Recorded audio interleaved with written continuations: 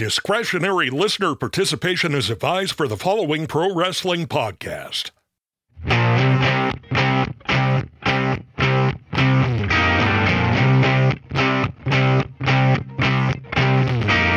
Hello everyone, welcome to Stick to Wrestling. My name is John McAdam. This is the Stick to Wrestling podcast, where if you give us 60 minutes, perhaps indeed, we will give you a wicked good and raw-boned podcast. Stick to Wrestling has it all. We have dancing in Scungias, free parking, pizza by the slice, you name it. I want to invite you to follow me on Twitter if you would like to do that. Just search John McAdam and follow the guy with the Stick to Wrestling logo as his avatar. I don't just stick to wrestling. We were talking about Boogie Boy, the guy from the Devo mascot earlier today. That was fun. Also, if you would like to discuss the episode you're about to hear or discuss any of the almost 300 episodes we've done, join our Facebook group. All you have to do is go to Facebook, search Stick to Wrestling, ask to be put in, and you will be put in as soon as I see it. We're doing more on the WWF February 1984. That has gotten a really good response. James Dimmick reached out to me and said, John, I just wanted to shoot you a message to tell you that the 1984 expansion episodes have been glorious. You've been doing the Lord's work over there, brother. Thanks, and keep it up. Thank you, James. And if you want to share that opinion, or maybe even have a differing opinion, like, hey, you guys are doing a little bit too much of that, I can handle it. Don't worry about it. Join the Facebook group and let us know. Oh, one other thing. If you would like to donate to this ad-free, free-to-listen-to show, my PayPal is at prowrestlingarchives@gmail.com. No amount is too small, and certainly no amount is too large. Steve Gennarelli wanted me to remind everyone that these were recorded in 2021. I think this one was like July or August 2021. So some of the information may be a little bit outdated, like Don Kernodle, we were talking about him, and he had not passed away yet. Just one example. But like I said, you're listening to something that was recorded 2.5 years ago. It's generally not topical, but, you know, if something has changed since then, that's the reason for it. And, you know, it was a glorious time. You didn't have to talk about the Vince McMahon's latest scandal. You didn't have to deal with people's reactions to Travis Kelce and Taylor Swift. You get to escape all that and go back to a happier, normal time when we were all wearing masks in public and stocking up on toilet paper and fearing for our lives if the wrong person breathed upon us. So, once again, February 1984, 40 years ago, let's talk about it. And today, usually we want to get off on the best foot possible, but this is going to be the worst opening ever. Ladies and gentlemen, Ivan Putski. Last week I would have stayed for you, but you know the promoter said no way. But I'm going to do it anyway. I feel good today. You know my great-great-grandfather, you know what he told me? He said, if it feels good, do it. Well, you know what? I feel good and I'm happy every day. You know why? Because I do it every day. Sometimes twice a day. Moja droga, ja cię kocham. Means that I love you so. Kocham ciebie z całym sercem. I don't care if that promoter don't like it. You'll never know. When you always left me with you. Darling, I love you so. Come back to me, and you will be my melody of love. Yes, sir. Oh, thank you, Ivan. Thank you. Ladies and gentlemen, I bring on my co-host, Steve Gennarelli. Steve, how are you today? Oh, I'm doing good, John. It's great to know that Ivan Putski was ready to bring his brand of entertainment to the rest of the world. Yes, that was from St. Louis, and it's kind of weird. Like, we look at St. Louis as this I don't know. Sometimes it has a rep of, in the 80s, of being like this really stuffy, overly old school place. The crowd loved it. I mean, you heard the audio, you didn't see the video, but the crowd was actually into this. I mean, like pretty much everybody. Yeah, I think we've talked about this before in some of our previous segments. St. Louis in the older days was really a sports-based promotion. They promoted pro wrestling like it was a regular sport. They didn't insult the audience. They weren't really big on gimmicks, obviously. But I know it was a very heavily ethnic area. There were a lot of Italians. I'm sure there were a lot of Poles, different people of ethnic groups. And like you said, when Putski did his thing, the fans really bought into it. And I don't think that would go over so well today, but back in that day, people really embraced it. I mean, you never know. When I first saw that, I was very surprised by the crowd reaction. St. Louis, let's talk a little bit about St. Louis. Here's a story that I read a million years ago. When the WWF first started in St. Louis, there was a commission rule, where you could not jump off the top rope. Well, Jimmy Snuka was either unaware of this rule or he didn't care about it, and he jumped off the top rope, and the commission at ringside freaked out. Everyone went backstage, and they're like, Jimmy, it's St. Louis. You can't jump off the top rope. And, you did it, but it's okay. And then the next match on the taping, Snuka jumps off the top rope again. And this time the commission is like, look, we're going to shut down this show if you guys don't knock it off. And I don't know if Snuka, was just too out of it on that night, or just, felt like he was bigger than the Missouri State Athletic Commission. Yeah, it's probably a little bit of both. They probably... Snuka just was doing his own thing. I don't know if Vince had a way of reining him in, and maybe he just didn't understand. But the WWF in that day, they were pretty, cutting edge, I guess you'd say, and kind of being a little rebellious in that era of going to new markets and bringing their brand of wrestling. And Snuka was definitely one of the premier attractions at that time. Now let's talk a little bit more Ivan Putski. Ivan Putski had been a top guy in the WWF since he arrived in '74. Most of the time he wrestled in the WWF. He occasionally would, tour Florida or tour Texas, just to get a little bit freshened up, if you will. He had been with the promotion now since 1982. That was the last time he made his return. And Ivan, he was a big deal up here, but as McMahon starts bringing in more and more talent from outside the WWF, Ivan is clearly a victim of that. He's a guy who got pushed aside and was gone the very beginning of 1985. He was gone. Yeah, as we progress in the weeks to come, you're going to see where he right now he's able to gain wins, maybe DQ wins over the biggest talents in the WWF. He's going to start to lose some by DQ and gradually move down the card a bit. I do know he reappears in '85. He even participates in the Wrestling Classic, the first pay-per-view after WrestleMania 1, and he would reappear periodically. I think maybe a little bit in '86, definitely a little bit in '87. He came back for some tag team stuff, but Ivan Putski was just a perennial, long time, like you said, since the mid-'70s. He had an earlier run in the AWA, very popular there as well. But this is changing the guard. Him along with Strongbow and Patterson, two other very, very popular homesteaders in the WWF, about to be phased out. Well, here's what I'm thinking, too. Now, I know Ivan Putski was not popular with the newsletter crowd, with the smart fans. He was never a great worker. He was never even a good worker. Who am I kidding?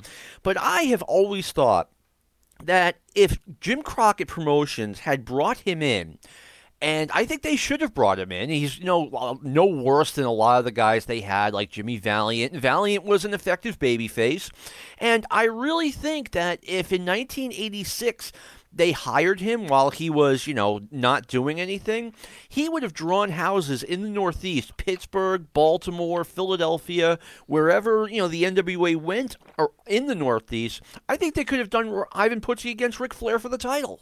Yeah, they could have definitely done something like that. I'm just trying to think, maybe because they did try to go that route, or at least they saw that Gagne tried to go that route with Backlund when they did the Pro Wrestling USA deal, and they saw that Backlund was kind of looked upon by the fans as too old school, too old fashioned. They may have clumped Putski in that same regard, thinking his time has come and gone. Let's not go back to him.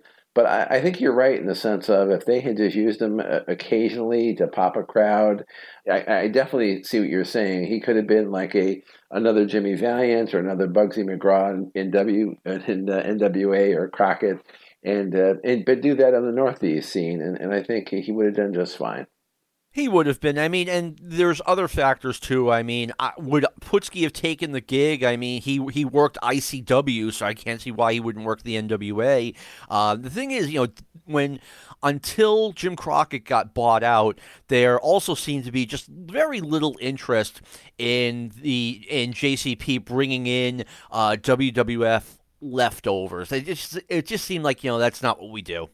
Yeah, I guess about the closest they came to doing that was in '87. I know there's a lot of hubbub about them bringing in Greg Valentine, and there was even rumor that if he did come in, he could potentially be a fourth horseman. That may have happened. And I think he may have even had some success if he came in there. But then again, I'm sure the argument would have been a lot of the fans there may have just thought that, well, gee, we've seen him in the mid card of the WWF. We don't want to see him at the top of our cards anymore. But, maybe just a freshening up, seeing him in a new territory that he hadn't been in since '83, that might have been an interesting experiment. I heard from a very good source back in 1987 that, both Flair and Dusty Flair wanted it, and Dusty was interested in doing it, bringing Greg Valentine back to the NWA, and yes, as a member of the Four Horsemen. And I think it would have been a disaster. And it just goes to show, Dusty and Flair, they didn't watch WWF TV. And before you make an investment in a guy like Greg Valentine, like they were talking about, or supposedly talking about, you have to know what's going on in the wrestling business. You just can't keep your eyes on your own paper. This is another reason why I think, in general, bookers should not be on the road. They should be, absorbing everything they can about the wrestling business. And we're a little off topic here, but, whatever. No, you're absolutely right.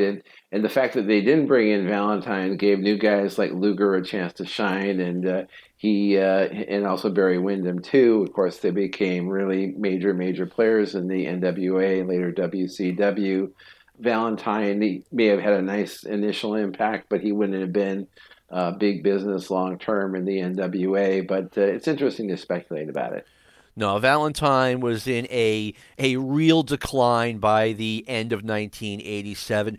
We have done January 1984. We've talked about all of the television that we can get our hands on, the arena results. Now we're moving on to February 1st in Dayton, Ohio, where we don't have results, but we do have that at the Harrow Arena they had an 18-man, $10,000 battle royal. That seems to be where they're going all over the place with this, and it doesn't say who won, but I'm guessing Andre the Giant. Yeah, they had done a lot of that, like you say, especially in the Midwest and also on the West Coast, where battle royals had been a big business in the 70s and early 80s, and having Andre win was just probably made more sense than anybody else winning. Yeah, very much so. I mean, I think if he's on the card, he's winning the Battle Royal. But one thing I'm going to talk about, as we go over the results, and this is about to go away. The WWF would run, arenas throughout the Northeast, and it was cool going to them. It was cool looking at the results because Boston Garden, Madison Square Garden, Philadelphia Spectrum, etc., they kind of followed what was being presented on TV. The main event was Bob Backlund against the main heel. Now it's going to be Hulk Hogan against the main heel. Some of these house shows or these smaller house shows, it's almost like the promoter pulled names out of a hat and just said, okay, these two are going to wrestle. Yeah, I think you're absolutely right. If you look at a lot of these results from early '84, you're not seeing like great rivalries or hot TV angles. You're just seeing the top guys against maybe the B stars of the roster, and just kind of almost random matchups. It just seems that they're maybe just playing a little bit safe, playing a little bit neutral until they had these bigger matches like what we eventually have with Slaughter against Sheik and eventually Piper against Snuka and when Hogan gets going with his feuds. But Hogan definitely at this point, they're just having him, wrestle challengers, but there's no big program, no big issue involved. Aside from the rematches with Iron Sheik, which barely seemed necessary considering the fact that Hogan wiped him out in like 6 minutes. So yeah, Hogan basically, except for that, really didn't have a program at all, at all in the year 1984. Yeah, and I think that was very smart in retrospect because, if you were a WWF fan and you had been watching the product, just these changes that we're observing now and watching on TV on a weekly basis, like we see Backlund lose the title at the end of November, we see Hogan win the title in January. By next month in February or this coming month, we're going to have Sheik and Slaughter begin their feud. And, it's just a slow buildup, but these big events are happening, and Piper is just about to debut as far as the pit. And momentum will soon be shifting, and it'll be like a runaway freight train before you know it. Yeah, we just went over, ending last week, January 1984, where a lot went on, and believe me, 1984 was a pivotal year in professional wrestling. So much changed. By the end of the year, it was unrecognizable. Also, February 1st, 1984, Hulk Hogan is still in Japan, pinned Roshi Kimura in a non-title match. Now, the next night, we are at the Cincinnati Gardens. Once again, we don't have results, but the matches were Tito Santana versus Don Morocco for the Intercontinental Championship. These two are officially a program now. And then we get a really weird tag team match. And this is what I'm talking about when I'm like, I love these just random matches. Tony Atlas and Rocky Johnson defending the tag team titles against the Iron Sheik and Tiger Chung Lee.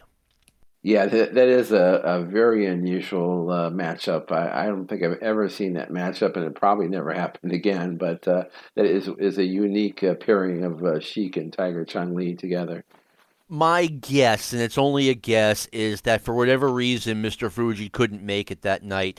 Then we have, as we were talking about, Ivan Putski, the older school guy, against Paul Orndorff, who is still brand spanking new. I think he debuted in October.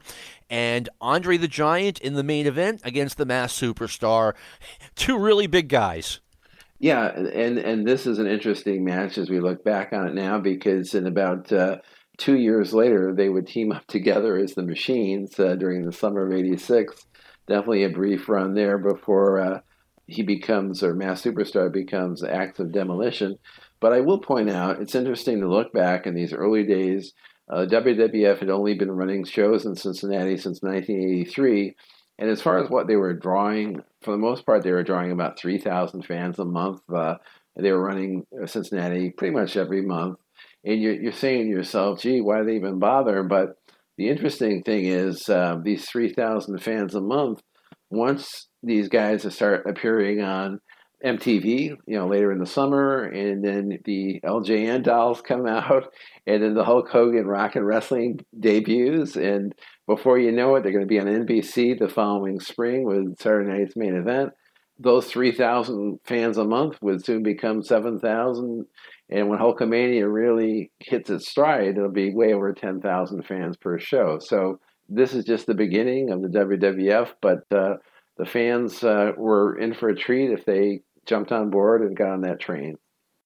Yeah, and obviously Cincinnati's in the loop. The wrestlers are driving by car, so your expenses are low.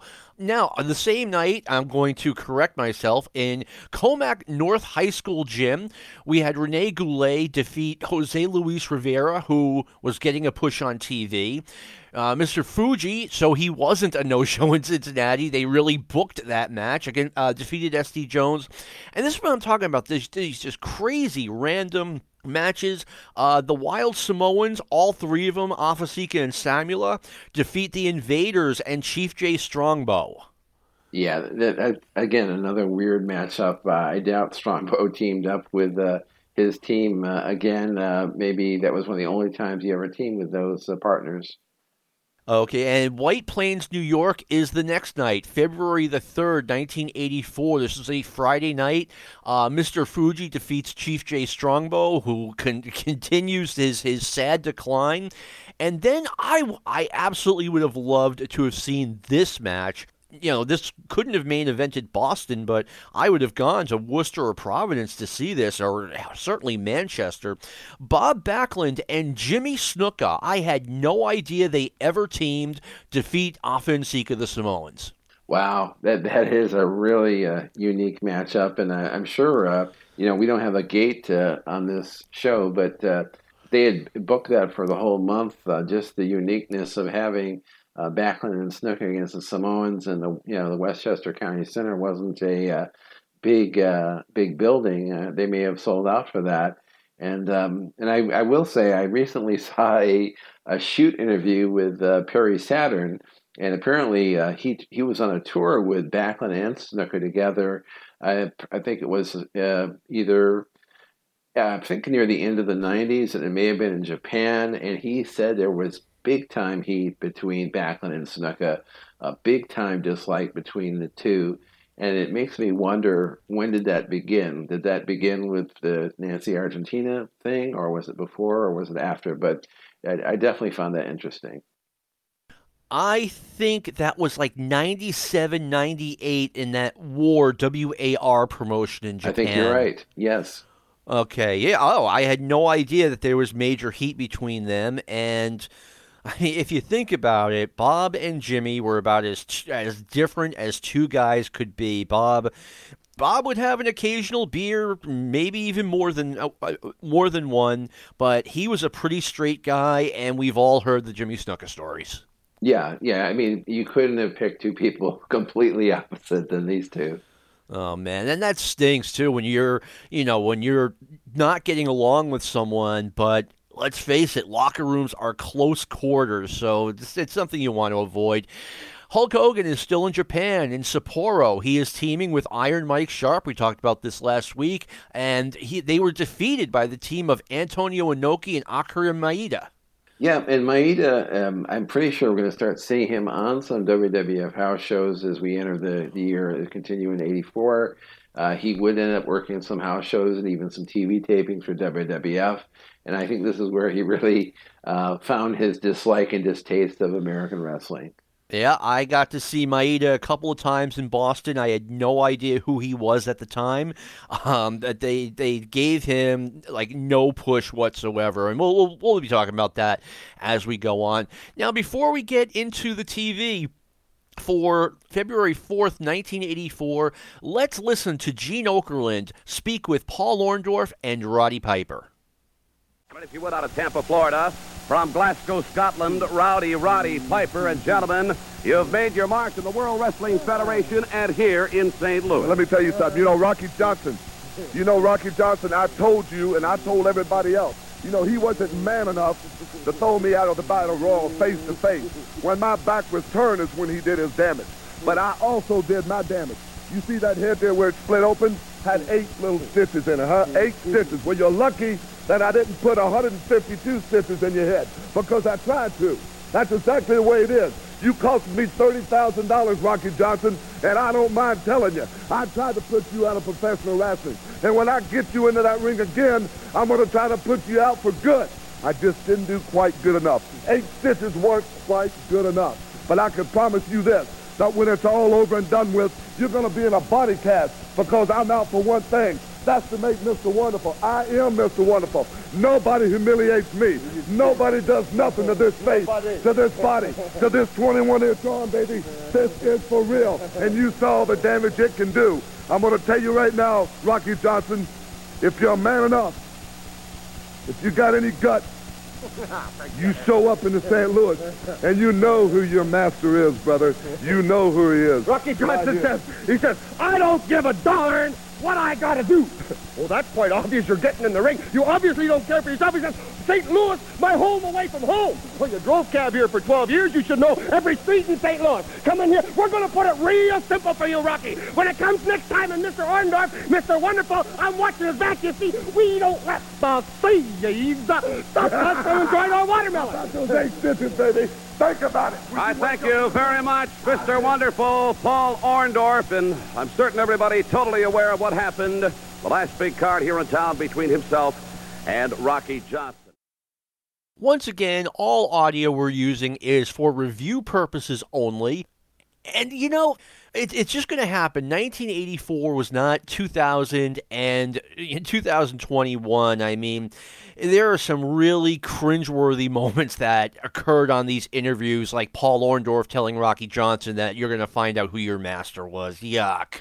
Yeah, and Piper talking about the watermelon, it comes off so dated and so pathetic and ugly. It's just pretty embarrassing when you look back on that stuff now. But I will say, on a positive note, trying to ignore that ugly stuff, Orndorff really comes off strong as a great heel there. I mean, you really believe what he's saying. And Piper, even though he's channeling Ernest Angley, the TV evangelist, you can see what he's doing. You can see he's pretty effective. But I really liked Orndorff as a heel. And, of course, Piper would soon become really the star of the WWF besides Hulk. Yeah, he was clearly the number 2 guy and, you know, the superstar of the heel end. By the way, they were talking about the Battle Royal that took place in St. Louis, which I don't think I've seen it, but anyway. Championship Wrestling, the A Show, Saturday, February the 4th, 1984. Tito Santana defeats Bill Dixon. Tito Santana's big push continues. Yeah, he had everything the WWF was looking for. Just a unique look, young in his prime, only improving and getting better. And he would really be one of the very top tier stars, right beneath Hogan's level in the WWF, along with guys like Steamboat and JYD on the face side in the mid-'80s.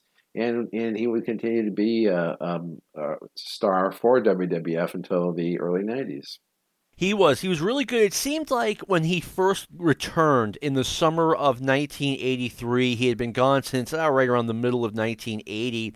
It didn't seem like he was going to get a big push. It seemed like he was going to get, I don't know, kind of a Steve Travis-like push, and that turned out, I don't know if they had always planned on pushing him hard, or if they just, changed their minds after a while. They said, hey, we have something here. Yeah, I think you're right. I think that's how it was, because one of the tapes that you sent me, John, from the end of '83, there was a moment where they're showing him hyping maybe a TV match or an important match against Iron Mike Sharp, and it was big enough at the time, kind of the middle of the card. But within a month or so, he's challenging Morocco for the IC belt, and that's something we'll talk about later in the show. Yeah, totally. All right. Let me see. Next, we have the Samoans against S.D. Jones and Steve Lombardi. The Samoans made an absolute mess out of S.D. Jones in this match. Rocky Johnson and Tony Atlas run in to make the save. So you think we're going to see what we normally see. The Samoans, get scared and run away. But no, Tony Atlas and Rocky Johnson, the Samoans square off against him. And Rocky and Tony took a beatdown. Yeah, I mean, and that was interesting. I mean, usually typical WWF booking, the heels end up with their tail between their legs or running out with their manager and getting ducking for cover. But it's definitely good to keep the Samoans strong, and they were their most effective when they were these unstoppable monsters. And definitely an interesting feud about to begin with those guys. Yeah, the Samoans were here in the WWF from late 1979 until right around the end of 1980. They came back at the end of 1982, won the titles. Now they've lost the titles. So they've been in the WWF for a long time, and to me, Steve, they started feeling a little bit stale. And I didn't realize that, at the time the wrestling business was changing. But I'm like, man, these guys, it's time for them to go back to Georgia or go back to Mid-South. Yeah, and I felt that too as a fan watching in those days, just watching the TV every week and not getting any dirt sheets, as people like to call them. I you could tell that they were kind of on the verge of being on their way out, and it was a time of transition. You're going to see within the next month or so, Adonis and Murdoch start to move in, and they get a lot of traction fairly quickly, and before you know it, the WWF tag team scene is completely different. It was way different than it was growing up. I mean, and that is definitely a good thing. The old WWF or WWF tag team scene was beyond predictable. It was not good. This was a historic show because Roddy Piper is about to be interviewed by, what was that guy's name, Steve? Robert DeBoard? Robert DeBoard. Robert that makes me bored. It's Victory Corner, and they have a very important announcement for review purposes only. Let's hear that. DeBoard in what was Victory's Corner, now the official World Wrestling Federation magazine corner. And with him is Roddy Piper. So we take you now to Robert DeBoard. Thank you very much. Welcome once again to Victory Corner. Tonight I have two special announcements I'm very pleased to make. Victory Magazine, which is the only sanctioned publication of the World Wrestling Federation, is changing its name. This decision best reflects the magazine's purpose as the only sanctioned body, the World Wrestling Federation. Its new title, the new title of the magazine, changing from Victory Magazine to the World Wrestling Federation magazine. The other important announcement is a new article that will be regularly appearing in the magazine. The new article will be Piper's Pit. And with me tonight is Roddy Piper, who is the author of the new article. And I'm delighted to have him with me this evening. Roddy? Let me have this for a second here. I am the originator of Piper's Pit, and I'd like to explain why, especially to you. You have been doing a tremendous job, and with a few flaws, and I'm trying to be political when I say this, but when you are interviewing some of the people that come out, possibly they intimidate you, but with them, the questions, the way it's kind of how can I say that? You're being kind of stupid. No, you wait a minute. This is my show now. You wait a minute. You just wait a minute. I'll give you an example. I see Ivan Putski up there in the ring singing some kind of Polish song. I would rather listen to Lassie Barnes than Ivan Putski sing up here. He comes back here, and you like a geek, you sit there, and you put him, you say, Ivan, you're such a wonderful man. You got Tony Atlas, and you get Rocky Johnson out here, and they're sitting here flexing, pretending they're wonderful. They're going to the gym, and they're telling you how great they are, and you sometimes don't have the guts enough to say to them what really is happening. Hulk Hogan is coming out here. He's got a whole... No, wait a second. According to this magazine, I'll tell you what I'll bring to this magazine. This is the heat of Steve right there. What I'm telling you is this. I will not pull no punches. This is Piper's Corner. Let me tell you something. I will ask questions you don't have guts enough to. I will ask questions only I got guts enough to. It's as simple as this. When RP talks, brother, people listen. That's all I got to say. I'll be looking forward to his article in the new World Wrestling Federation magazine. Robert DeBoard goes down in flames on his final appearance on WWF TV. He was so uncomfortable. I mean, you can't see it, obviously, but he's objecting strenuously to everything Piper's saying, but Piper wouldn't let him have the microphone back. And then, just one final indignity. He's trying to wrap up the segment, and Joe McHugh's talking over him. Well, if any of our younger fans are listening, can't really look up him on Google or can't find an image. I guess I'll just say that if you're a fan of The Simpsons and you know the character on The Simpsons called Milhouse, I think Milhouse was built on Robert DeBoer, so they look almost identically alike. I mean, I'm sure Robert DeBoer is a nice guy, and almost 40 years later, I wish him well, but he had no business on TV. And I mean, at the time in 83 and 84, my friends would and I would make fun of his Victory Corner segment. I mean, the guy was he was as stiff as a board. I think he was a legit magazine editor, and I mean, he had the TV personality of a magazine editor. Yeah, he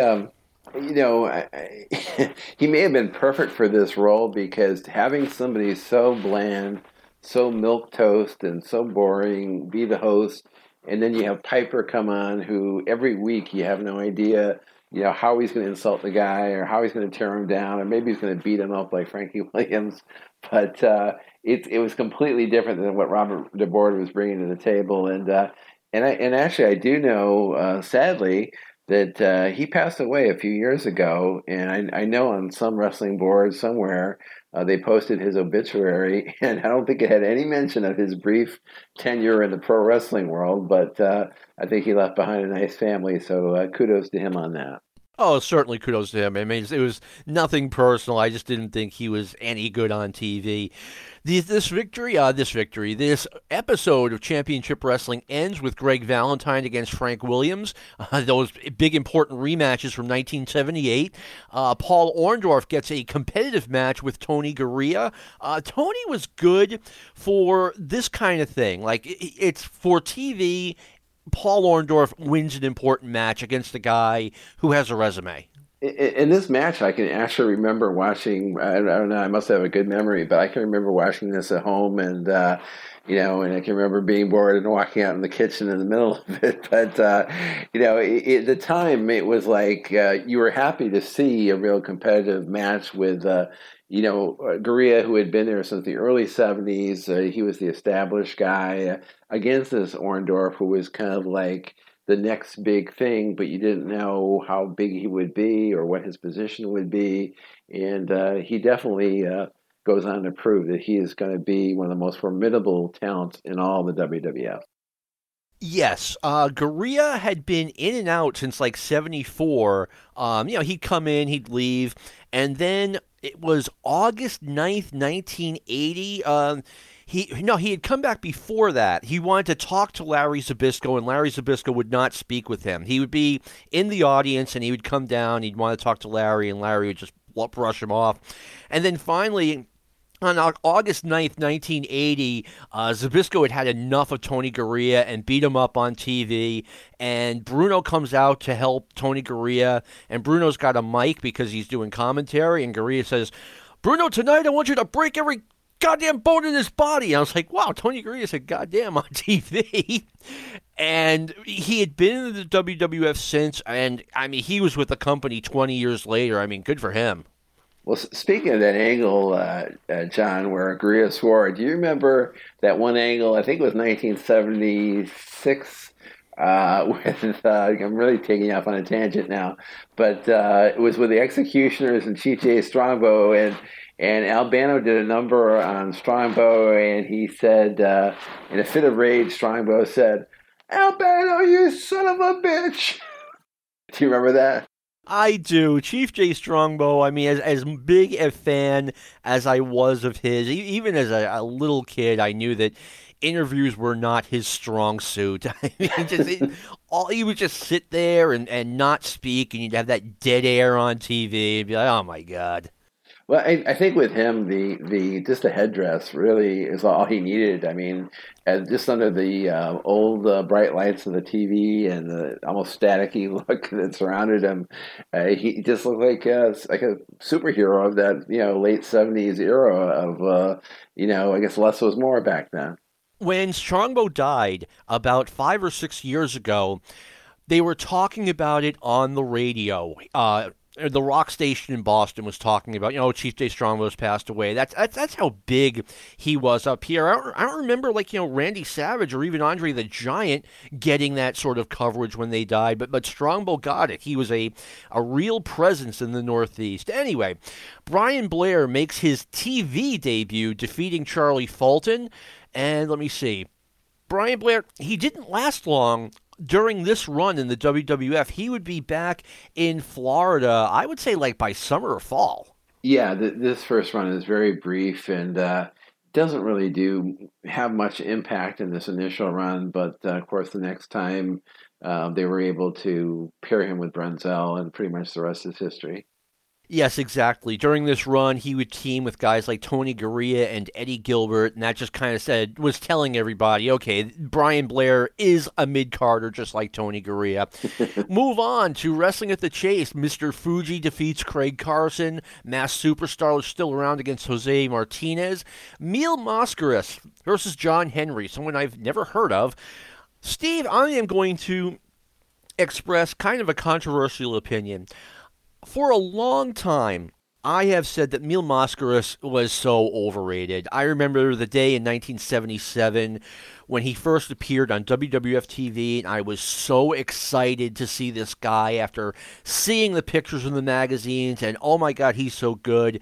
And nothing could have matched up to my expectation, but the fact is, it wasn't that good.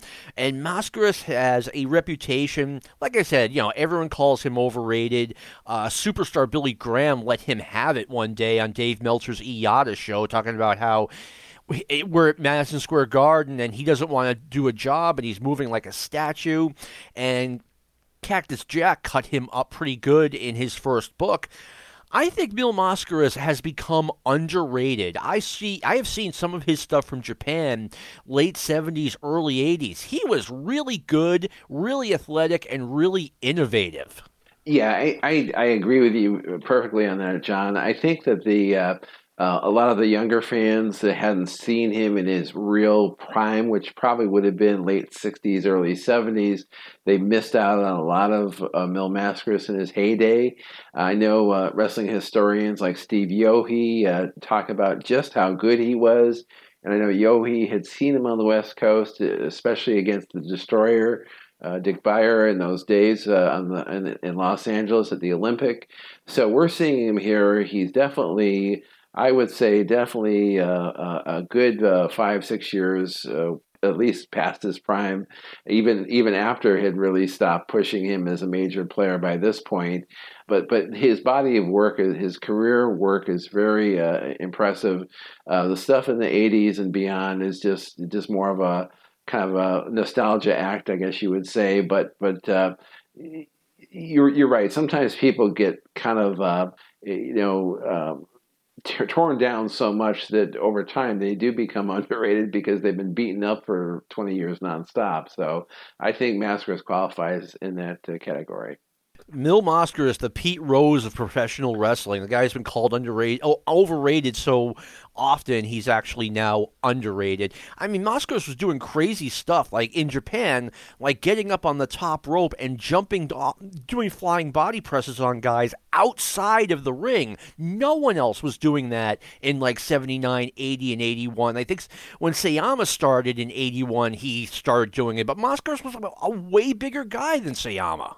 Yeah, and I think I think it just combination of after pushing him to the moon and people thinking, God, he must be I think people thought he was like wrestling's equivalent to the Silver Surfer from the Marvel comic books. They just imagined he was this larger than life human being, and some of that was in due respect to his his movie roles, and the movies would air on TV in the 70s. I think people would see some of those, and they'd see in the wrestling magazines that he was this Mexican movie star. But yeah, I think all the negativity has been more in the sheet letter world and hardcore fan world. And ever since Mick Foley said those things in his first book, that did resonate with a lot of the smart fans. So.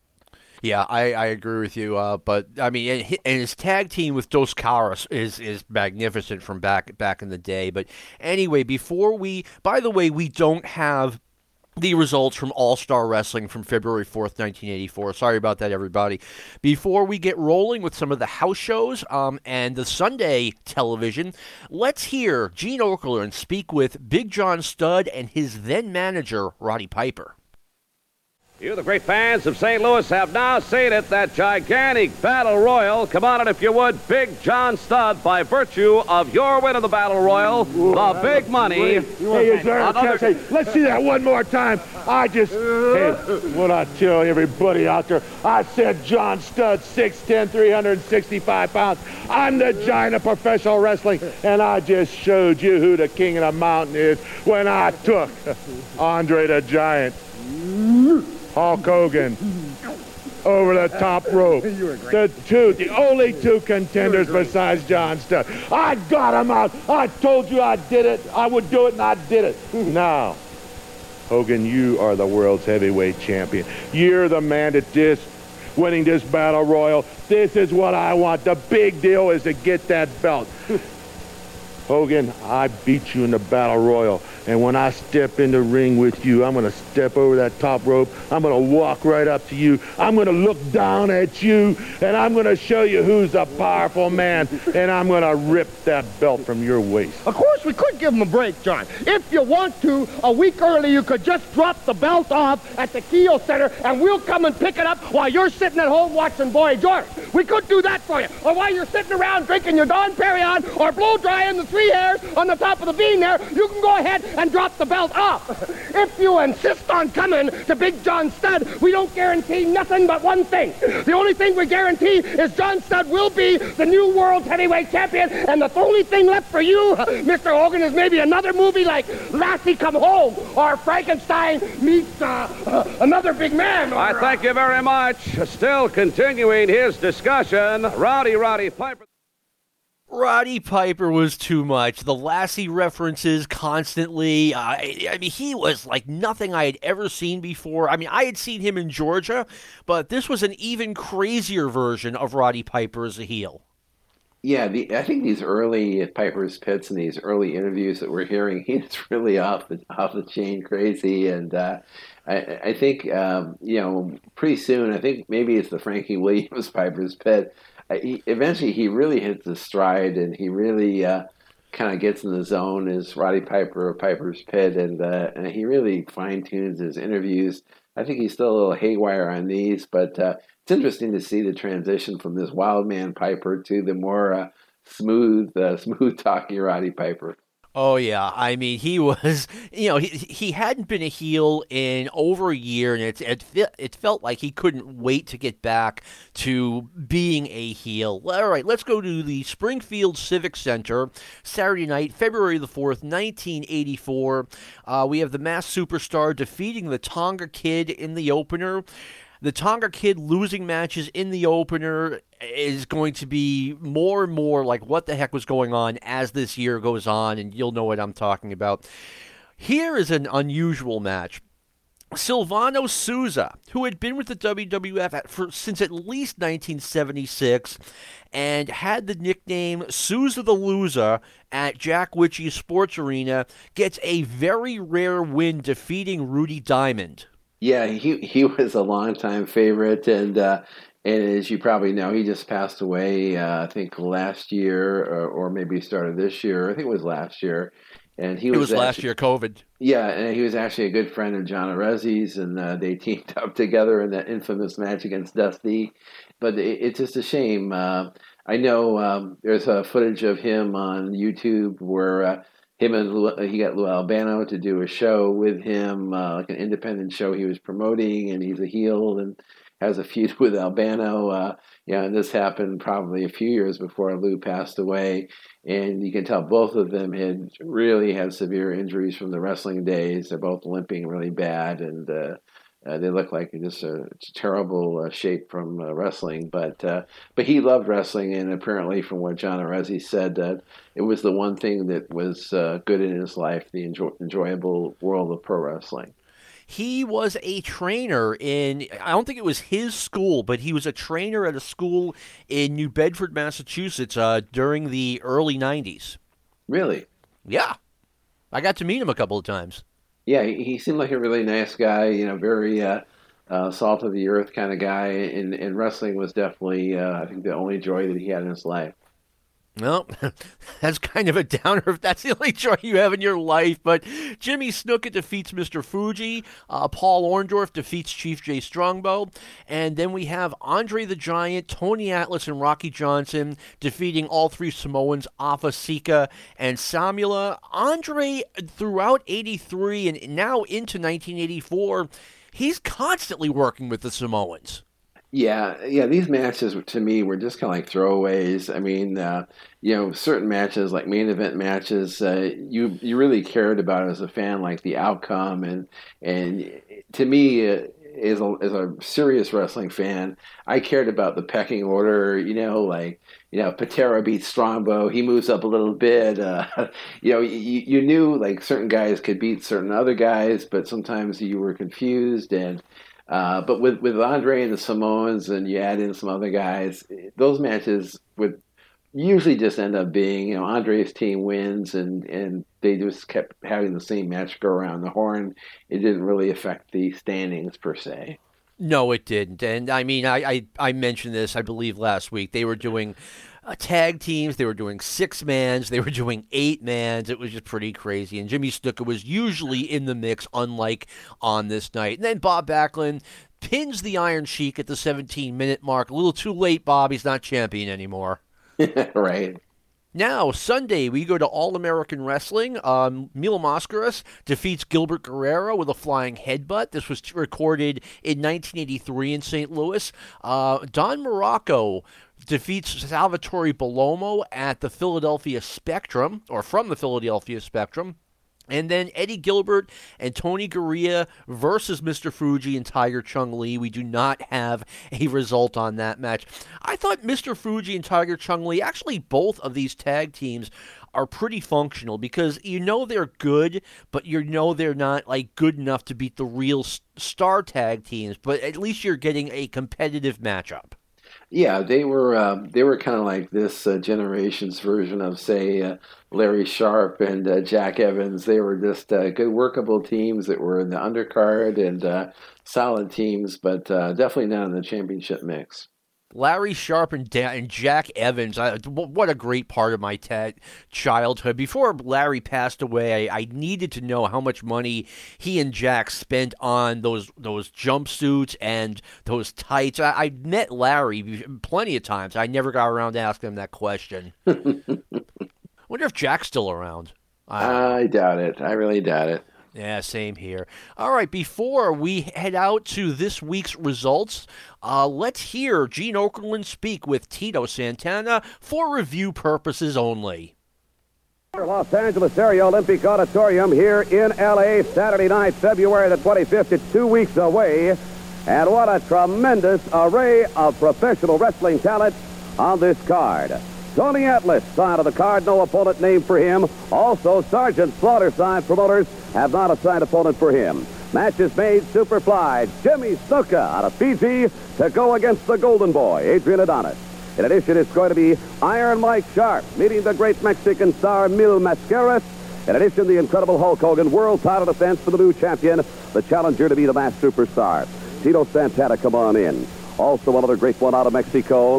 What an opportunity for you. The danger of a Texas death match, but the Intercontinental title and Don Morocco, your target at Olympic Auditorium on the 25th of the month. That's right. Don Morocco, you got away the last time, brother. The referee saved you. Now we have a Texas death match. Professional wrestlers don't like this type of matches, Gene. Morocco didn't want this match to take place. I don't like it myself. I know somebody's going to get injured before the night's over, Morocco. I know you're a tough man. I know you got all kinds of tricks up your sleeve. But, brother, there must be a winner. You either got to give up or you get pinned in the middle. Te garantizo, este mexicano, toda mi vida he peleado para cualquier cosa que puedo tener. Yo sé que me voy a golpear yo o te vas a golpear tú, pero te garantizo enfrente a toda la gente mexicana, tú vas a salir como un perro y te voy a ganar y voy a ser un ejemplo para toda la gente mía. ¡Arriba! Here's the great one, Tito Santana, very, very popular with the great Mexican-Americans of Southern California. Captain Lou Albano, it is you that is tutored one Mr. Magnificent Don Morocco, and he currently is, yes, the Intercontinental Champion. First of all, Slippery Gene, I'm not here to discredit the Mexican people. I don't discredit anyone's race. All I said that they were poor working people. They are class people that are known. What's wrong with working people? They're below me. I don't approve of working people. I feel they're kind of low class, let's put it that way. And I consider myself the elite, the Castilian, the pure Spaniard. Now let's talk about Tito Santana.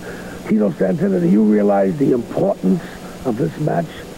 Do you realize how important it can be to be the Intercontinental Champion, to proudly wear that belt? How lucrative the Intercontinental Champion, what it has made the captain. And you, Tito Santana, are a young punk, a young athlete in the prime of your life. This could establish you for the rest of your life. But only one obstacle, the Magnificent Morocco and the captain filming in entirety. We're thoroughly prepared. We contemplate a tough time. We feel you're in good shape. We feel you're quick. We feel you have wrestling ability, but we have the captain and the Magnificent Morocco. I contemplate a victory. I rest my case. Thank you very much, Captain Lou Albano. Castilian! Thank you very much, indeed.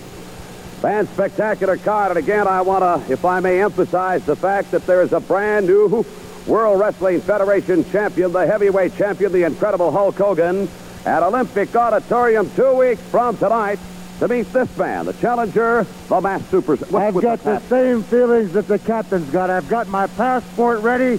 All things are go. They'll let me into Los Angeles now. And I'm coming after Hulk Hogan, Hulkamania. I'm coming in your backyard, Hulk. You're the pride and joy of the L.A. area. You're Mr. Top Notch, Mr. Number One, Mr. Golden Boy with the golden belt. Well, my luck has changed. I chased Bob Backlund all over the country. He finally loses the belt to the Sheik. The Sheik loses the belt to you, and you're going to lose the belt to me. So when I capture the belt, I'm going to have it for as long as I want to. Yeah, you're a tough dude on TV. You're a tough dude on the interviews with Johnny Carson. You're real bad in the movies. But this is real life, and that's a real ring, and we're going to be in a real fight. Well, ladies and gentlemen, the jury is still out. I can guarantee you one thing. It is going to be a fantastic wrestling spectacular for the great fans in the Los Angeles area at Olympic Auditorium Saturday night. That is 2 weeks from tonight, February the 25th.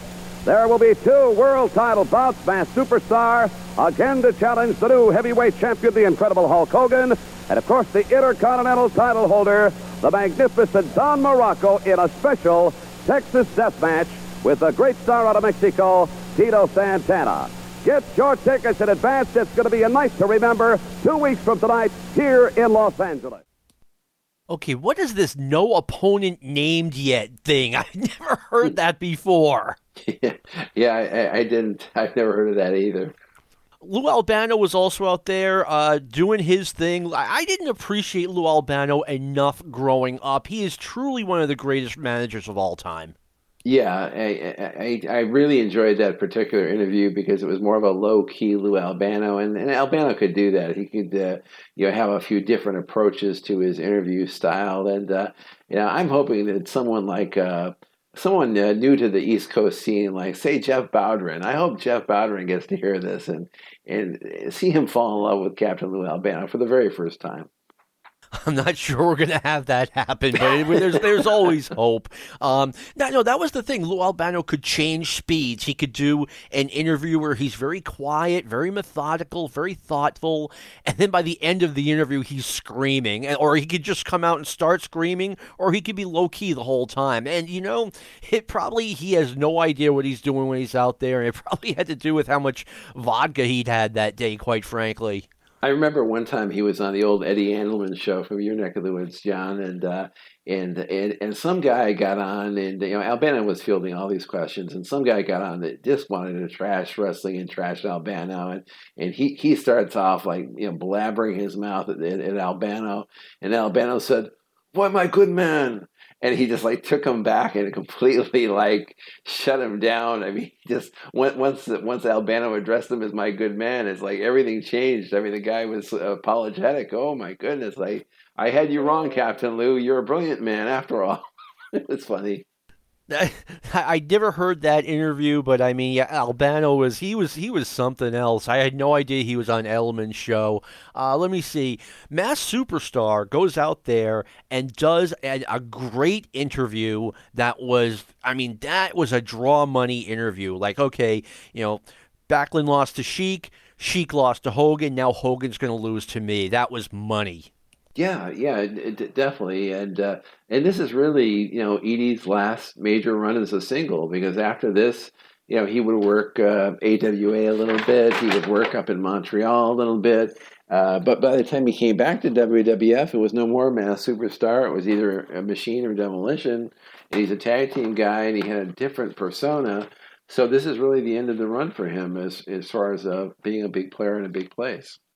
There was a rumor in beginning of 1984 that the real Mass Superstar, as the only way I knew him as, had left the promotion and the WWF was using a fake Mass Superstar. I don't think that was ever the case, and clearly that was Bill Eadie speaking just now. Oh, absolutely, yeah. I don't think that was the case, and I think he was just too respected for anyone to try any BS like that on him. I think he was one of those guys everyone liked, and I think they wouldn't have tried to do something Bush League like that on him. The WWF did not do so, but there was a fake Mass Superstar in Mid-South Wrestling. No offense to, and actually in Florida too, no offense to Jerry Gray, who was under the hood, but they were promoters that tried it, and I'm talking like, Mass Superstar Mass Superstars Trunks, etc. Really? Yeah. What can you do? All right. In Nohiji, Japan, Hulk Hogan and Iron Mike Sharp, that tag team, defeats Akira Maeda and Tatsumi Fujinami. In fact, Fujinami was so awesome in his prime. WWF is in Layton, Pennsylvania, February 5th. SD Jones and the Tonga Kid go to a double countout. I think this is an interesting result because they're both baby faces, and the typical WWF babyface match around this time, which didn't happen very often, they'd start wrestling scientifically, and one guy would start to get rough, and both guys would lose their temper and start brawling, and I'll bet that's what happened here. Yeah, it's interesting. It's interesting to speculate how it could have ended up on the outside of the ring, and I think both guys like to use headbutts as their finishing move. And that's right. I don't know if they just fell out over the top together when they were brawling, but again, a very unique matchup that you probably would never, ever see again.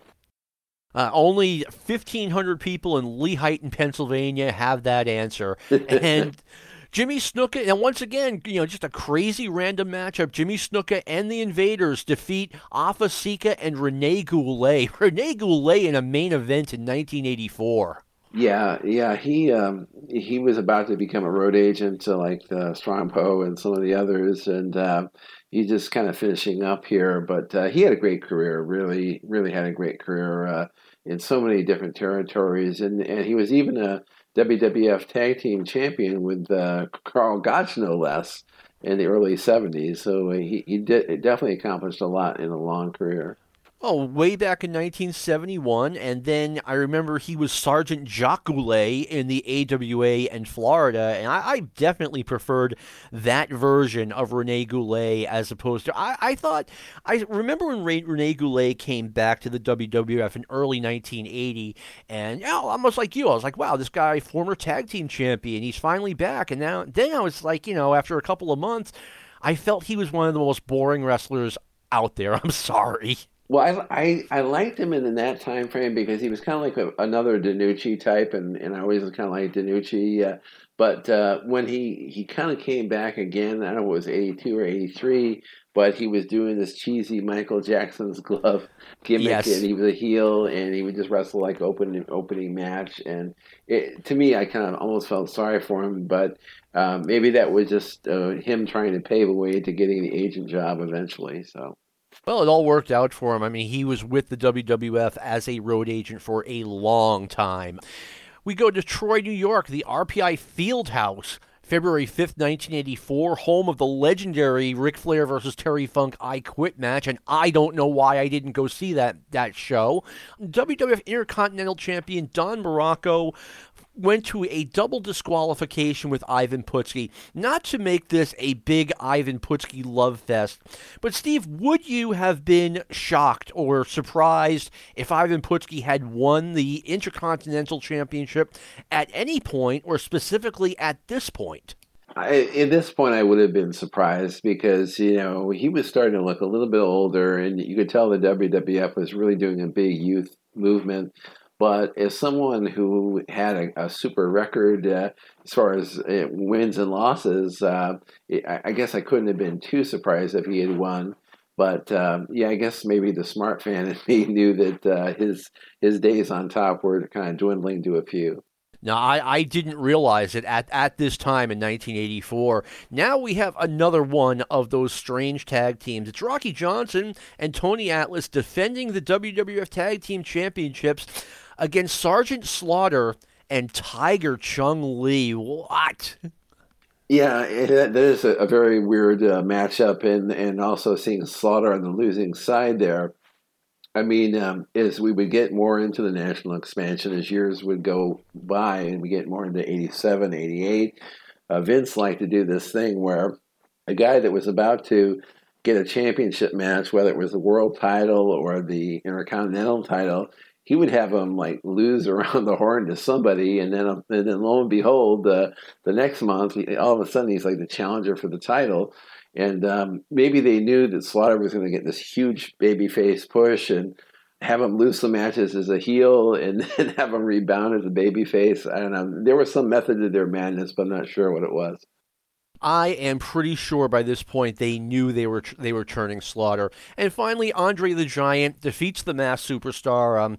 I say this all the time, but it's so true. What makes pro wrestling special is Cal Ripken Jr., huge baseball star in 1984. He didn't come to Troy, New York. Joe Montana, huge football star in 1984. He didn't come to Troy, New York. But Andre the Giant would come to places like Troy, New York.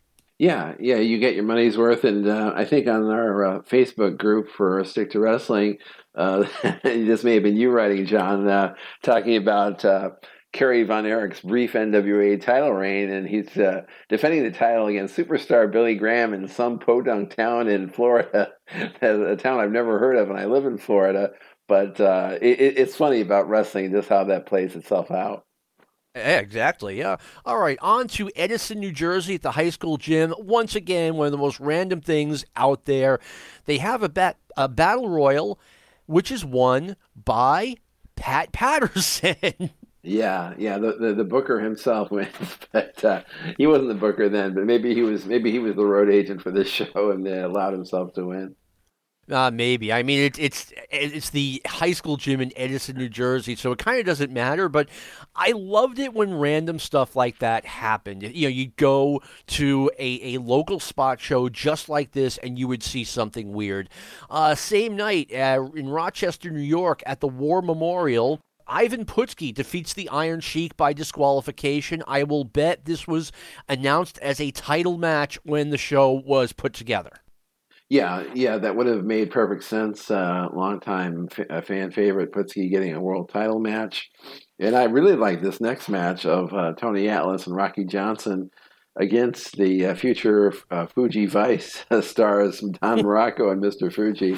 Yeah, Muraco and Fuji were notorious running mates going back to their days in the mid-'70s in San Francisco. It is still a very odd tag team on February 6, 1984. Yeah, and Fuji definitely is one of those guys that got so much mileage in the WWF. I mean, if you had told me in 1984 that in a year or two Mr. Fuji would be wrestling Ricky Steamboat on NBC in the Saturday Night's Main Event, I wouldn't have believed it, but it did happen. So it did happen. Mr. Fuji was, he was a lifer in the WWF. He's got a reputation, or had a reputation, as a notorious ribber, but everyone liked him, so what can you do? Once again, Andre the Giant beats Masked Superstar for the second night in a row. Also in Japan, we have Tatsumi Fujinami and Akira Maeda against Hulk Hogan and Bret Hart. That's an interesting team. That is really interesting, and I bet you know the story, John. I've heard it somewhere, but supposedly around this time frame, Bret Hart and some of the other WWF guys were in Japan, and I think even Chief Jay Strongbow had been there as a road agent. And he says something like I want to be, like Hulk Hogan someday or something, as far as like his level of success. And I think Strongbow and a couple of the other guys were kind of laughing it off. But then they're all sitting there, and Bruiser Brody came in the room, and he approached Bret and shook his hand and said, hey, you're doing really good, man. Keep up the good work. And I think when the boys saw that Brody endorsed Bret, all of a sudden they realized that, hey, maybe Bret has something that we don't know about. Yeah, and we'll talk more about Bret Hart because he does start with the WWF later that year, and obviously the beginning of a very long run. But I can tell you that on February 6, 1984, I had either never heard of Bret Hart or I had just seen his name in a Kaiser magazine. That's it. He got no pub from the Apter magazines because Stampede and Japan got no pub from the Apter magazines. Yeah, and I'm sure I would be right there with you. I had no clue who Bret Hart was by this point. No, same here. Like I said, how could we? Next night, we are February 7th. We're in Buffalo, and the WWF is kind of pushing the Mid-Atlantic territory out of Buffalo because the WWF hadn't been running there. Let me see. We've got Masked Superstar fighting Ivan Putski to a draw. Tony Atlas and Rocky Johnson defeat the team of Mr. Fuji and Tiger Chung Lee. Andre the Giant beats Sergeant Slaughter by countout, and Tito Santana beats Magnificent Morocco by disqualification. Solid show for Buffalo, and it drew 6,000. Yeah, that's another town kind of comparable to what we were talking about earlier with Cincinnati. 6,000 was okay. For a big venue like that, you'd think they would do better. But again, they hadn't really been in the town since like 1977. I think was the last time the WWF ran there. So it took a while to kind of build their business back up. But as the Hogan era would move on, it would definitely become another very solid city for WWF. All right, I'll tell you what, let's take a break from the results. Let's hear Gene Okerlund speak with Rocky Johnson and Tony Atlas for review purposes. Ladies and gentlemen, Mr. Gene Okerlund. Well, I thank you very much, Vince McMahon. Total chaos in the ring as you saw this week. I want to bring in, if I may, Tony Atlas, come on in, one half of the World Tag Team Champions, Rocky Johnson. Now you brought us in, so let me say this. The war is just starting, brother. That's the way those Samoans want. If they want to get down, then we'll show you a whole new difference. Rocky Johnson and Tony Atlas, brother, because I'm sick, I'm tired, I'm fed up with them guys, and I know my partner feels exactly the same way. Well, the influence of Captain Lou Albano was quite evident this week. Your thoughts, Tony Atlas, Mr. USA. Well, all I got to say, and I hope that I don't have to say this no more, is the fact that if the Samoans want to get down and inflict the pain, if they want to get K-I-N-K-Y, there's nobody can get more down like that than I can and Rocky Johnson. Now, we are the champions, Samoans. We got it if you like it or not. And there's one more thing that I am, brother, that you have forgotten. What I am, what Rocket is 50 stars on a baby blue background with 13 stripes. What I am, brother, I am all America. I am white, black, gentleman, and every other nationality. A man. Oh, listen to this crowd. Something else, I thank you they are. The tag team champions of the world, Tony Atlas, Rocky Johnson. Now back up to you, Vince McMahon. All right. Number one, I want to thank Lou Kippelman for all of the great work he does making not only this show, but the audio sound really good. No, does it sound pristine? No, but it sounds good. And please bear in mind, this is surviving footage from old VHS tapes. Steve, Tony Atlas, self-defining himself as a Chinaman. Yikes. Yeah, I that just turned me off. I just lost interest in the interview right there. But those are the times. Lots of politically incorrect stuff and silly stuff that just it turns off today's viewer and turns me off as well. No, I keep emphasizing we didn't think this stuff was cool in 1984 when, watermelon references. Believe me, no one that I knew got off on that sort of thing. But it's 1984 and 1985, and we're going to keep hearing some of it. We're in a time capsule. Okay. WWF returns to Staten Island in the Tottenville High School gym, February 8th, 1984, headlined by the three Samoans, Afa, Sika, and Samula, against this wild team of Jimmy Snuka, Chief Jay Strongbow, and Salvatore Bellomo. Just wow. Yeah, that's just like, grabbing just, three guys off the roster and throwing them together. But I think in those days, the fans just like these six-man matches seemed a little bit more wild, a little bit more anything goes than just your traditional tag team match. So that's a good headliner for a small-town show. Oh, definitely. And, like I said, it wasn't the same thing every night, and I really liked that. I missed that about the early 80s WWF. In Osaka, Japan, Hulk Hogan defeats Rusha Kimura via disqualification in a non-title match. Notice that Hulk Hogan has not defended that title yet. Very interesting. I didn't catch that. All right, then we go to Ithaca, New York, same night. Ben Light Gymnasium. Ivan Putski and Sergeant Slaughter go to a double DQ.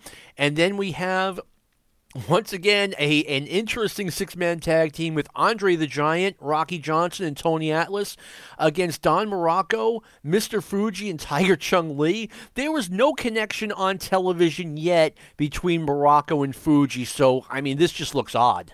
Yeah, it does. And Morocco is still in Albano's camp at this time, and I think that transition wouldn't happen for maybe till the end of the year or even into 85. Exactly. Now we have a big-time show. The WWF debuts at the legendary Kiel Auditorium in St. Louis Friday night, February the 10th, 1984. Jimmy Snuka pins Tiger Chung Lee. Pins Mr. Fuji with Tiger Chung Lee in his corner. And after the match, Fuji and Tiger Chung Lee attack Jimmy Snuka. They throw salt in his eyes. They beat him up with a kendo stick. I don't get this. Why are you doing this with mid-card guys? Yeah, and again, you're talking about St. Louis, a town that isn't into big gimmicks, and here they are right off the bat, really throwing everything but the kitchen sink at Snuka. So I guess they wanted to build up for the following month's card. Yeah, Mil Mascaras, legend in St. Louis, pins Samula with a splash after two flying tackles. Big John Studd, managed by Roddy Piper, defeats Ivan Putski via countout when Putski was distracted by Roddy Piper. So they're still protecting Ivan Putski. Yeah, they were definitely keeping him strong here, but not too far after this, you're going to start to see Putski start to lose some matches by DQ. And before you know it, he'll be out of the WWF. Yeah, it's not going. The future's not bright for Ivan, unfortunately. Adrian Adonis and Dick Murdoch defeat Rocky Johnson and Tony Atlas when the referee stops the match because Johnson is bleeding too badly. Yeah, Adonis and Murdoch, I don't know how long they were together in WWF, maybe a year or a year and a half, but I think they're definitely, among the smart fans, have to be near the very top of the most best remembered teams. The only teams I can think that maybe get more hype would be probably like the British Bulldogs or the Hearts or even Demolition, just for their longer tenure. But for hardcore working, Adonis and Murdoch got to be right near the top. They were an excellent tag team, and they're going to be in the spotlight in 1984 in the WWF. Next match, Andre the Giant defeated Dr. D. David Schultz. Schultz had just gotten there, and this seems pretty detailed, so it looks like a pinfall. I am very surprised at this result. Yeah, I'm shocked by that result. I don't know with a discipline reason or to give him a wake-up call, but I'm really shocked by this. Yeah, well, you figure Andre would beat Schultz, but, further down the road, Schultz still hasn't even faced Hulk Hogan yet. Speaking of Hulk Hogan, he defeats Masked Superstar by disqualification when it's revealed that Superstar has an object loaded in his mask. Bill Eadie can, rest of his life say, hey, I main evented the first WWF show ever at the Keel. Right. That is definitely something to put in your stocking or your pipe, but it seems like in these early days they were really hesitant just to have Hogan win cleanly. They gave him a lot of kind of weird finishes at the start. Yes, and finally we have Big John Studd, who wins a $30,000 18-man battle royal by last eliminating Hulk Hogan and Andre the Giant at the same time. Studd had worked St. Louis previously under Mushnick, and obviously he is getting a big push out there right now. Now this you and I like to badmouth the WWF Battle Royals, but this is probably the best one they ever did. This was a good one. I remember. Yeah, it was a really good one. It was on, pretty sure it was on All American, and I pretty sure I think it ended up on one of the Coliseum home videos. But the whole thing of it made sense because you had all these different stars in there. It was good to see Mascaras in there, and Andre, Hulk, and Studd most importantly. And seeing Studd go over, who was not going to beat Andre or beat Hogan in a straight up match, it definitely gave him a really nice push. Elevated him a bit as he needed that. And that was an exciting battle royal. The only other battle royal I could think that was maybe even close to this as far as worthwhile to the storytelling was the one right before WrestleMania 3 where Andre won on the Saturday Night's main event and kind of helped him get over even more as a monster heel. Yeah, that was a really good one when he bloodied up Lanny Poffo for real with a headbutt. Now we go to Championship Wrestling. February 11th, 1984. Andre the Giant giving the rub to Tito Santana, teaming with him against Butcher Vachon and Rene Goulet. Butcher Vachon was kind of old by this point. Yeah, I just happened to catch one of his matches from this time period on one of the shows on YouTube, and he looked painfully old. Like I had said on another show, he looked old in 1978, and here he is 6 years later, and just really out of place, especially with the guys that are getting the pushes now are much, much younger. But he did play a very pivotal role in his wedding on TNT, which we'll eventually get to. What a night that was. Dr. D. David Schultz, his push continues on TV. He defeats S.T. Jones. Brian Blair and Eddie Gilbert defeat Bill Dixon and Ken Jugan. Right from the start, Brian Blair stood out to me as a very good worker. Yeah, and there was something refreshing in him that at that time he was completely without a gimmick. He was completely almost like a Backlund type, somebody who just did the wrestling, didn't do anything else, didn't have any color, and they needed people like that just to add credibility to the proceedings. Yeah. WWF would get to the point where literally everyone had a gimmick, and when everyone has a gimmick, I don't want to say no one has a gimmick, but everything gets watered down. Now we get to a major milestone in WWF history. Iron Sheik versus Steve Lombardi. Iron Sheik wins handily. He and Fred Blassie are walking to the dressing room, and Sergeant Slaughter is on his way to the ring for his match, and Sheik and Blassie won't get out of his way.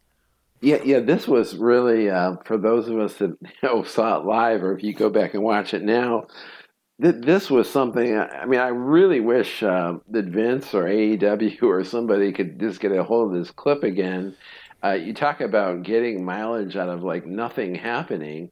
But, in today's wrestling world, there has to be an angle every 3 minutes or less. There has to be a car wreck, an explosion, a guy leaping 20 feet outside the ring. Otherwise, the show stinks.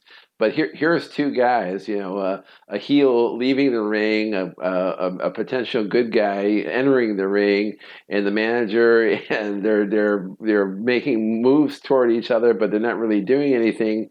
Yet everybody cared, everybody had a vested interest, and much like the Bruno Zbyszko thing, it gave you a taste of what could eventually happen. It didn't shove it in your face. It didn't happen instantaneously. Instead, it was something like it planted a seed, and you said, boy, I wonder if this will come to fruition someday. And of course it did.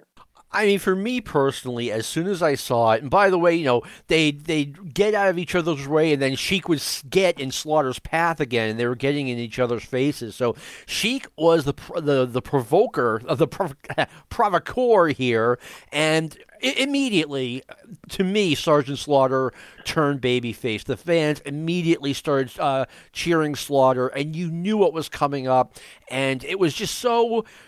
It was perfectly organic that these two would be feuding and Sergeant Slaughter would be the babyface, obviously. Yeah, I think you used the perfect word, organic. It just seemed natural. It didn't seem forced, or it just seemed to happen organically. And they were playing, even though Slaughter was the heel, they were playing his Marine Corps theme. And even though he was still a bad guy, I think people were starting to...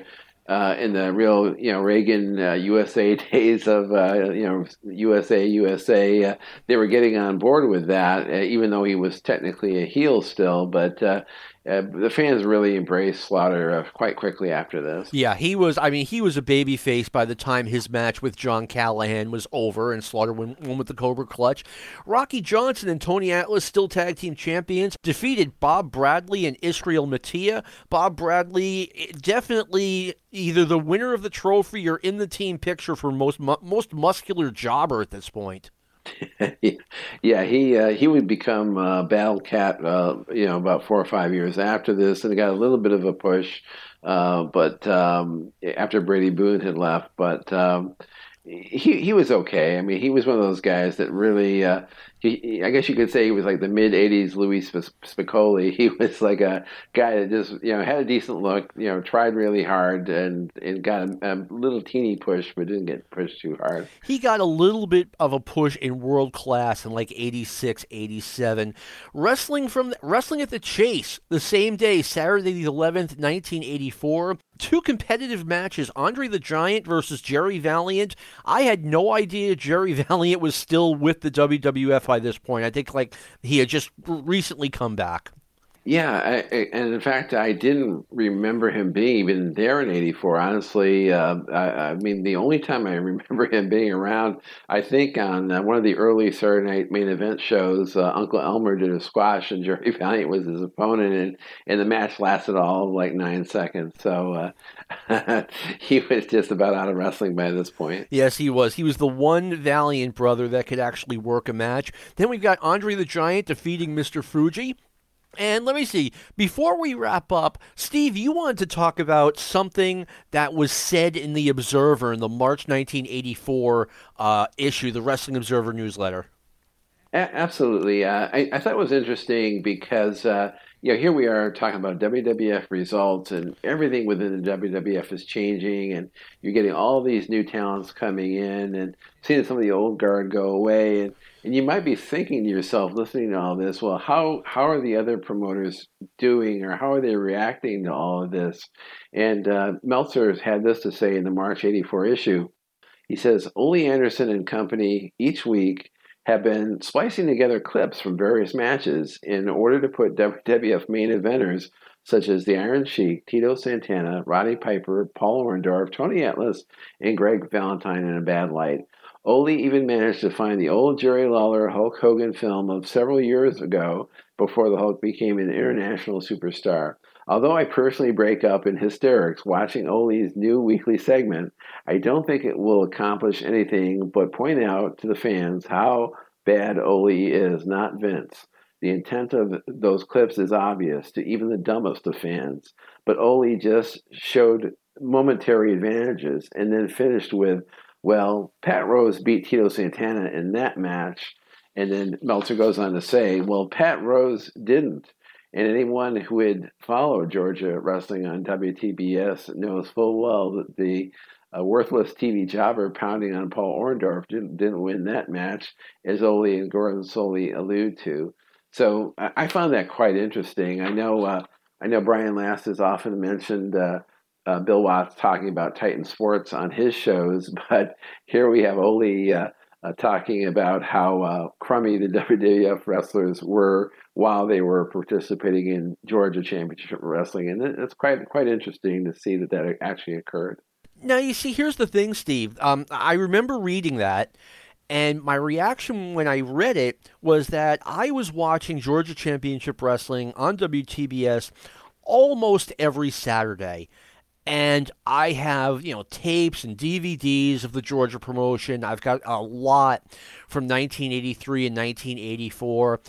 I don't remember this happening once. I don't. I remember reading it in the Observer and being like, does this guy get a different television show than I do? And then it dawned on me that they also had a syndicated show out there. So maybe it was on the syndicated show. But even then, I've never seen anything from that. So I know Dave's not lying. It's just like, there's almost like these alternative universes out there, because I never saw that happen once.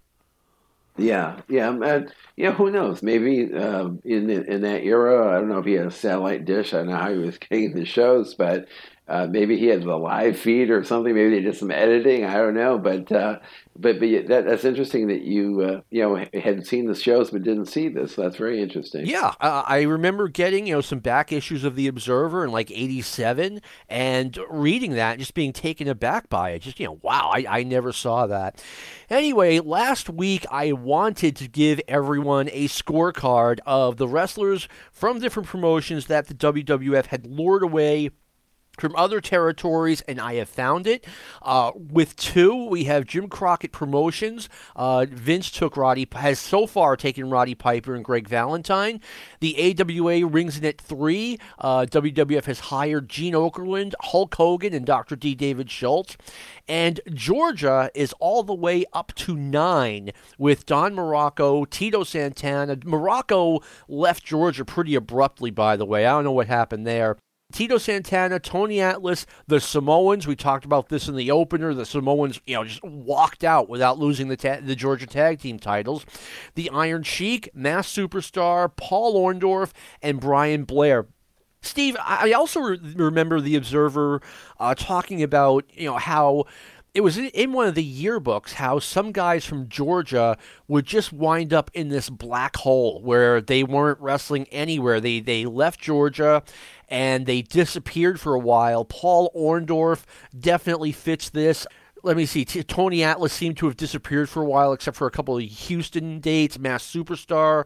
I mean, Vince knew what he was going to do to Georgia as early as late 1982 when he hired the Samoans and didn't make them give their notice.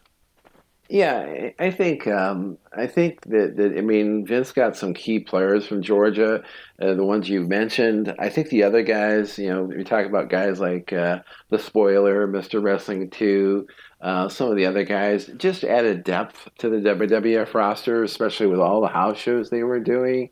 I mean, they had guys like Mr. Wrestling 2. I think he only made like one appearance on All American. It was like the MSG match against Terry Funk. There wasn't, he wasn't getting a TV push. He never appeared on the syndicated shows, but a guy like him would appear on a lot of the house shows, and especially in Georgia and places where he was known, and at least he was making a decent paycheck going to those WWF shows. We will be seeing Vince McMahon hiring Georgia talent for no other reason than to take them away from Georgia. Okay, next week, here's a teaser from you guys. We did the television from February 11th, 1984. Once again, no listing for All-Star Wrestling, my apologies. But the first thing we're going to talk about on the next show is the Boston Garden event from February 11th, 1984, a historic night, and I was lucky enough to be there. And as I was doing research for this podcast, I found out that I didn't know what a historic night it was. For almost 40 years, this has eluded me, but we will discuss this next week. We will be doing more WWF 1984 next week. Steve and I guess we got carried away. We have talked about February 1984. It was like 6 hours of conversation. I didn't realize it at the time. That's like 15 minutes per day of February 1984. That's like 15 minutes just talking about February 18th, 1984. I don't know, but I want to thank you all for listening. We will be back next week with what might be the part 2 of 2, February 1984. I want to thank Brian Last for giving us this forum. Thank you, Brian, very much. I want to thank Lou Kippelman, our producer, for all the great work he does every week on Stick to Wrestling. And, of course, I want to thank all of you for listening.